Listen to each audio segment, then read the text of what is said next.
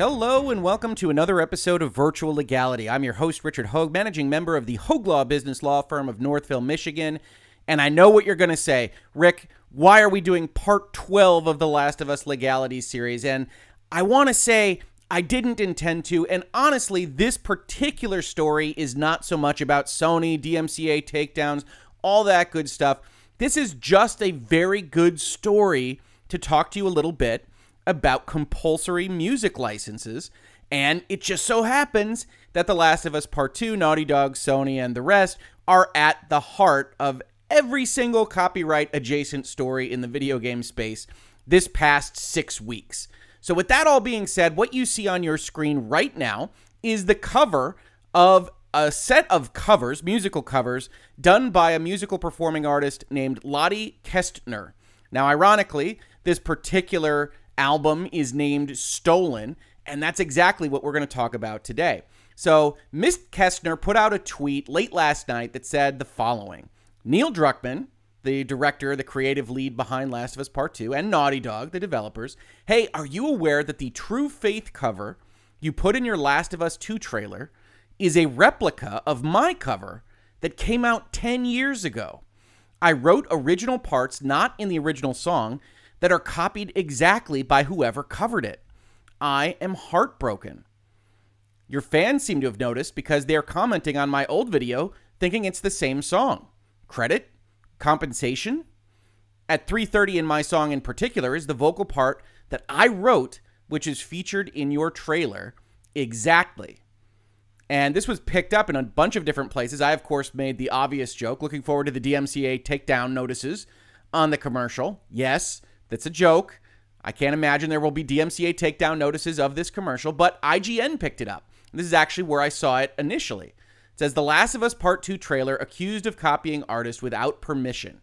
And they copy, or they reference the tweets that we just talked about. They give a little bit of more background. And then they say to compare, it's worth listening to the cover, the trailer, and the original song. So that's in fact what I did. I went and I watched the new commercial. It's really an extended commercial and not a trailer so much, but it uses a lot of rendered imagery to show Ellie, the main character of The Last of Us Part 2, running around, getting into all sorts of trouble while she sings this song on her guitar, or ostensibly does for purposes of the commercial.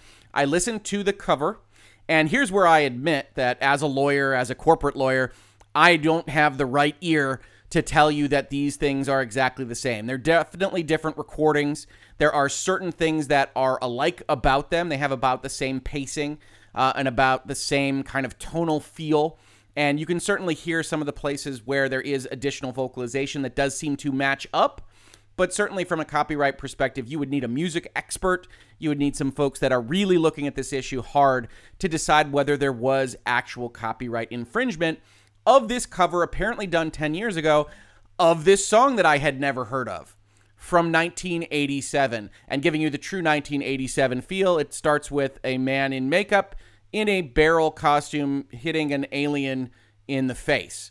And it definitely is a very different sounding song. And so the cover that was done originally 10 years ago does kind of establish this tonal field that The Last of Us commercial definitely plays in. But even assuming that this wasn't a cover and this was just Lottie Kestner's original work, would this be stealing from it just based on the nature of what was done? Is it close enough to what was done over here to not be a cover of this original song? I think that's an open question, but as we will see, it probably doesn't matter because of the way compulsory licenses work. As IGN describes what happens here, and they talk about the song, they say the legal status of this is murky. Not so murky. We're going to get into that in a second.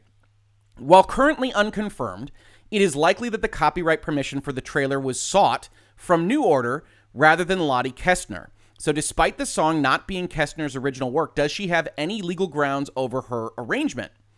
A similar case can be found from back in 2013 when Jonathan Coulton, yes, the guy who wrote Portal's Still Alive, found that his folky cover of Sir Mix-a-Lot's Baby Got Back had been covered identically by the Fox TV show Glee.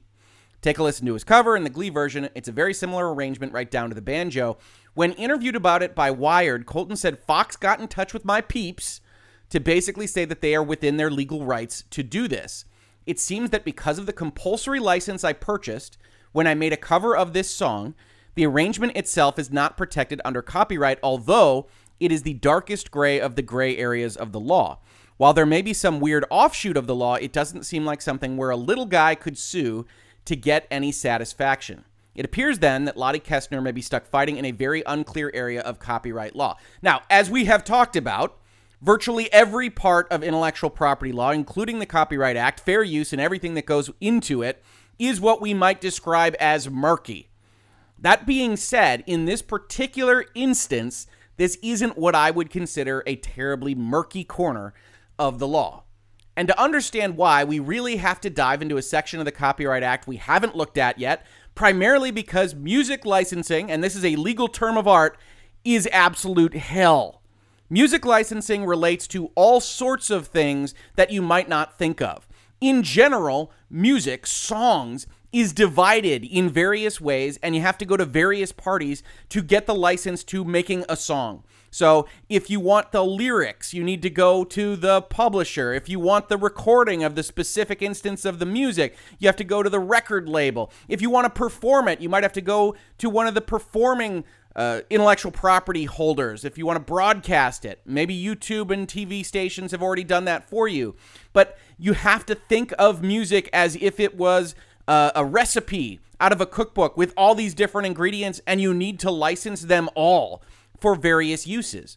And because of that, the Copyright Act actually says, okay, that's pretty tricky. That's difficult for most. We still want to encourage inventiveness. We still want to encourage people to be able to use songs.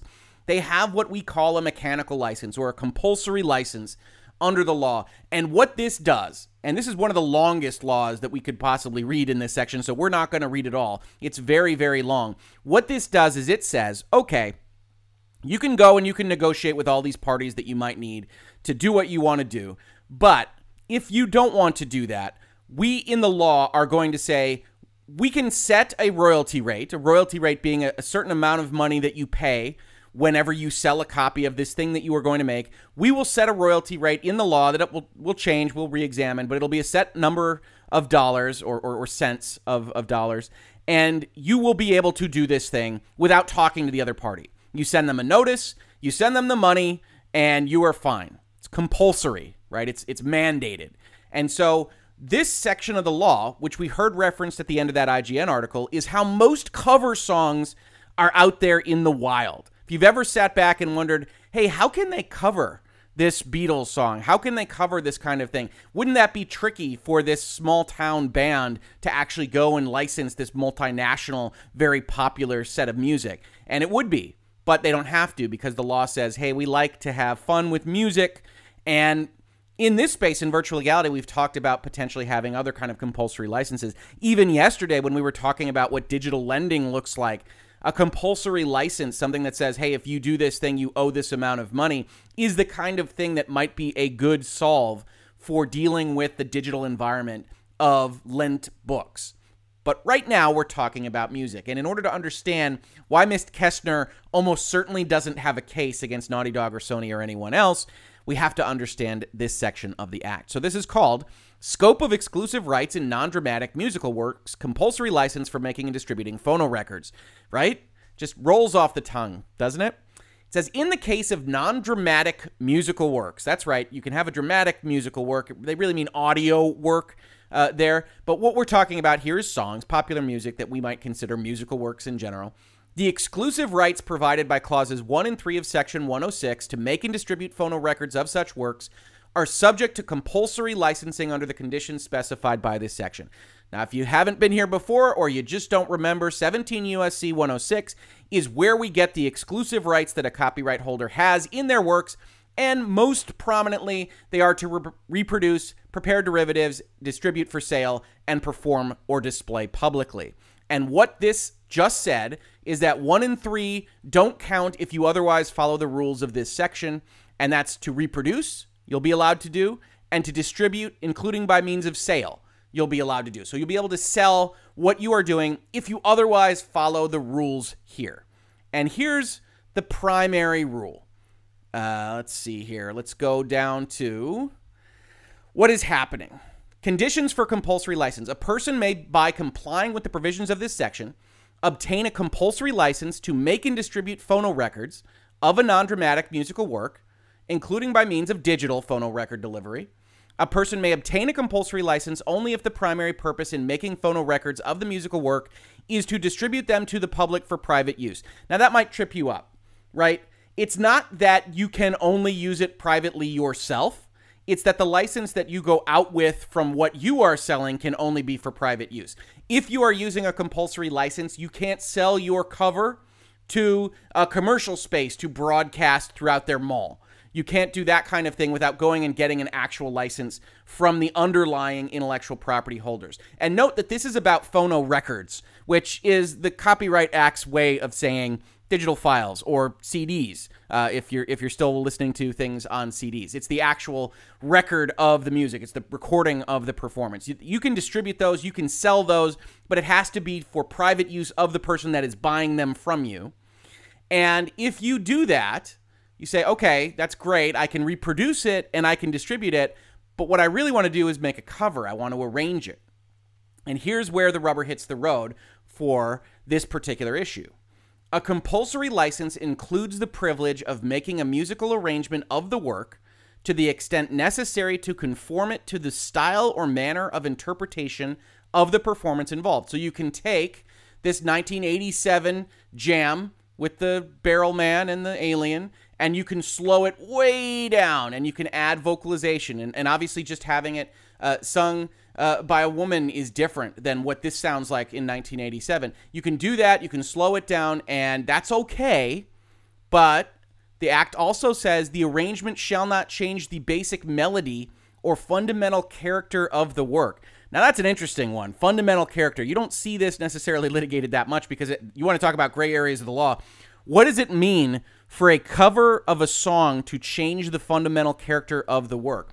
If I make this kind of party-sounding song into an almost melancholy lament, I would argue that that changes the fundamental character, the thrust of the song, but not under the law. They're really talking about really, really modifying it, really changing it. If you want to do that, then you have to go and get an actual license, right? This is all the compulsory stuff. This is the baseline set of rules. This is what you can do if the other side doesn't even want to talk to you. But at the end of the day, you can always go and negotiate with them and say, hey, I actually want to do something really weird with this. I really want to do something that is very different. I want to change the fundamental character of the work. Can we agree to some kind of licensing? Or if you've got enough pull or leverage or you're just popular enough, you can go and you can say, hey, the compulsory license is too expensive. I don't want to pay you 8 cents. I want to pay you 4. And you can have that negotiation as well if you've got the leverage. The compulsory license is essentially the backstop. Hey, I don't want to talk to them. They don't want to talk to me.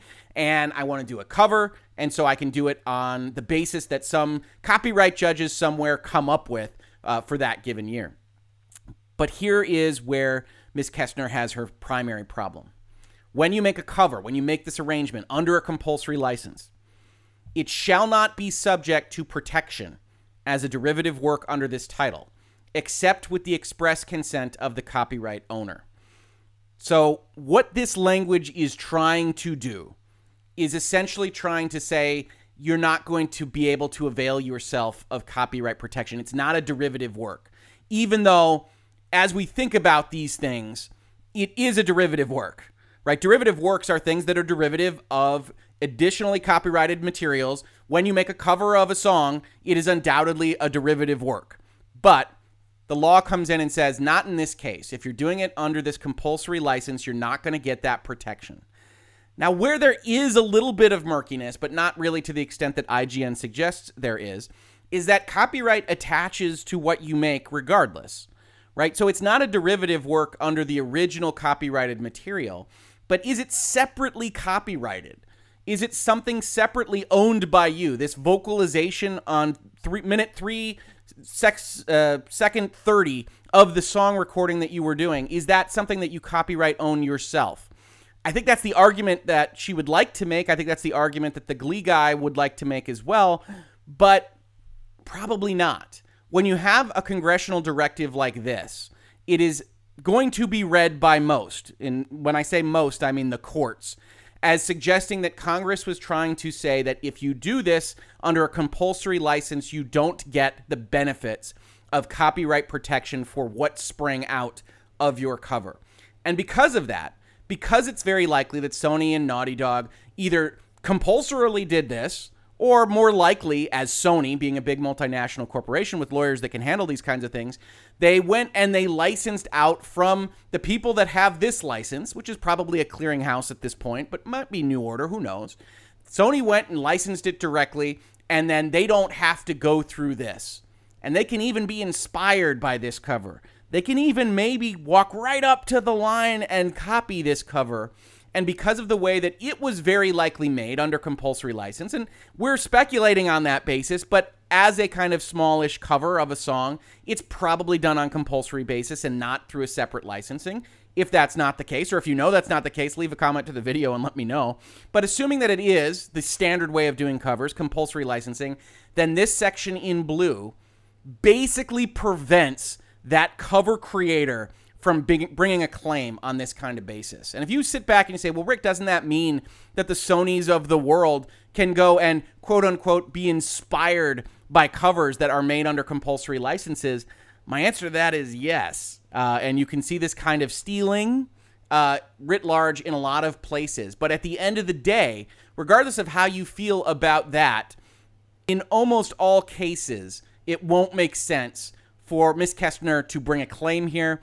And even if she did, I certainly wouldn't think that her chances of success are very high. So unlike the rest of the Last of Us Legalities series, I think that Sony and Naughty Dog are probably going to win the day on this one, are probably in the right. No abuse here that I can tell, other than abuse of the spirit of the law, potentially, if they did in fact get quote-unquote inspired by the cover version that they listened to of this particular song. But as I said in the middle of this video, compulsory licenses, music licenses are topics that we might be covering in more depth here in this space because they're crazy, because they are an infernal hellscape of copyright law, and I do like to think about them because they are really where all the trouble comes in. If you ever watched an episode of Scrubs on Netflix, you know that public performance and sync licenses and everything else is a problem for all of these shows that were made in the early 2000s that then were rebroadcast on Netflix, didn't have the rights, or were put on DVD, didn't have the rights to the phonorecords, all this good stuff,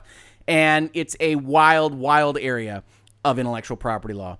If you like this, please like, subscribe, comment to the video, help the algorithm, ring the bell, share it with everybody that you know, put it on forums and Reddit and everywhere else. I really appreciate it. We love to have those conversations in this space. If you watched it on YouTube, thank you so much for watching, and if you listened to it as a podcast, thank you so much for listening. And I will catch you on the very next episode of Virtual Legality. Virtual Legality is a YouTube video series with audio podcast versions presented as commentary and for education and entertainment purposes only.